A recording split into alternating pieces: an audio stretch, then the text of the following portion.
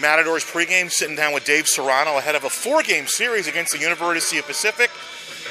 Coach, we were talking before I turned the mic on. I'll let you give the missive. You took a game at UCLA, ranked team. They're always a good team. You said you were disappointed.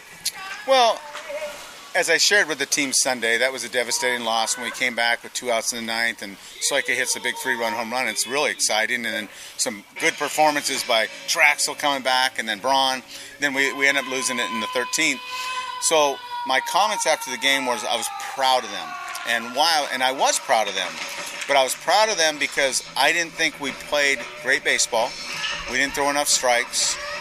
We didn't swing the bat or have a good enough approach offensively. They stole a lot of bases on us. We didn't take care of the baseball.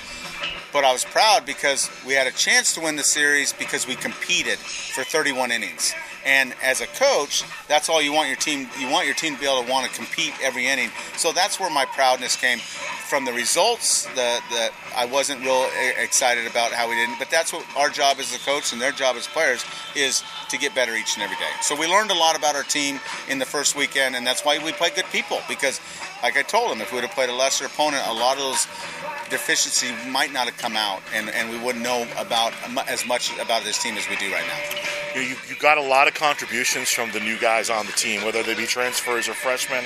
And I'll tell you right now, I was out there on Sunday. Alec Camarillo looks like he's a player.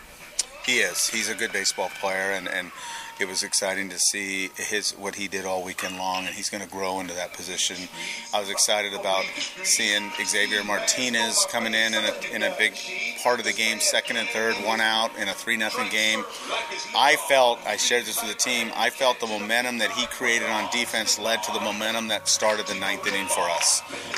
That led to Soika's home run.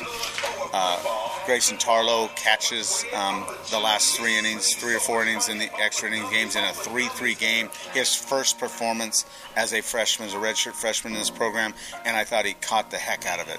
So when you look at those kind of things, you get excited. The end result is how's the team doing, but there is a lot of guys that are going to grow up that are going to be good in this program for many years to come. I've been covering college baseball in the Big West for 15 years now, and whenever you're involved, Coach, Dave Serrano, their teams always play good defense. How have you felt? I know there were some errors over the weekend. How do you feel about the defense, how it's coming together for you? Well, I think we have a good defensive team, and I think this is a complete flip-flop from last year, I believe. I believe this team is going to be based off of pitching and defense, where last year's team was based off of offense and defense. So from my standpoint, I like that because I think pitching and defense keeps you in every game, and I think that was evident this weekend. We didn't hit great, but we had a chance in some of those games. So I think we've got athletes that play defense. I like our infield defense. We need to get some things fixed behind the plate. That's for sure. We can't be as reluctant to be able to throw guys out. So we're working on that.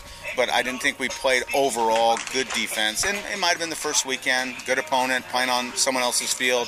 But that's an excuse. We need to be better, and we need to take care of the baseball better. I know you flipped the rotation a little bit. You know, Soderson's been the Friday guy since you've been here, and now he's a Saturday guy. I think I know what you're going to say, but Traxel earned it on Friday. Is that the message? Well, I don't want to shortchange anything that Blaine has done, and I don't want to take anything away from what Sod has done. Right. The decision was purely based off of what I thought was in the best interest for this team at this moment. I'm very proud. I shared this Saturday after Sod pitched. I'm very proud of how he handled it. I know he wasn't happy, but he handled it respectfully the right way. He went out and pitched with maybe the best attitude that he's pitched in the 2.5 years that I've been around him. And but my reasoning was because I think it was a close-knit race. My reasoning is because exactly what I did with Traxel is what we're going to be able to do, is start them on Friday and close them on Sunday. And that's why I felt it was best. And then there's not many programs in the country that are going to run a guy out on a Saturday that gives you a chance to get to 1-1 or win the series like having Blake Soderson. So I think he handled it well. As I told both of them, it's not etched in stone. It's something I'm doing during the non-conference games. And when we get to conference, we'll find out what's the best way to go. And then last thing for you, tell me a little bit about the opponent Pacific. They had a big series win at home. The opponent, obviously, didn't play as good opponent as you, but they got some dudes over there, Coach. They've got some grad transfers. That they've got some older guys. They got some youth too. How I'd categorize Pacific is it's a mirror image of us. There's a bunch of guys named Joe that are trying to gain respect as a program and as players. And as I shared that with our team, is that don't get caught in the trap. Last week it said UCLA across their chest, known program, regional appearances, Omaha national championship. And now we play Pacific. That's the trap you could fall into. It's a game of baseball, and no matter Pacific or North, there's a team that performs today on the field the best will come out on top. Thank you, Coach. Thank you. Dave Serrano back after this.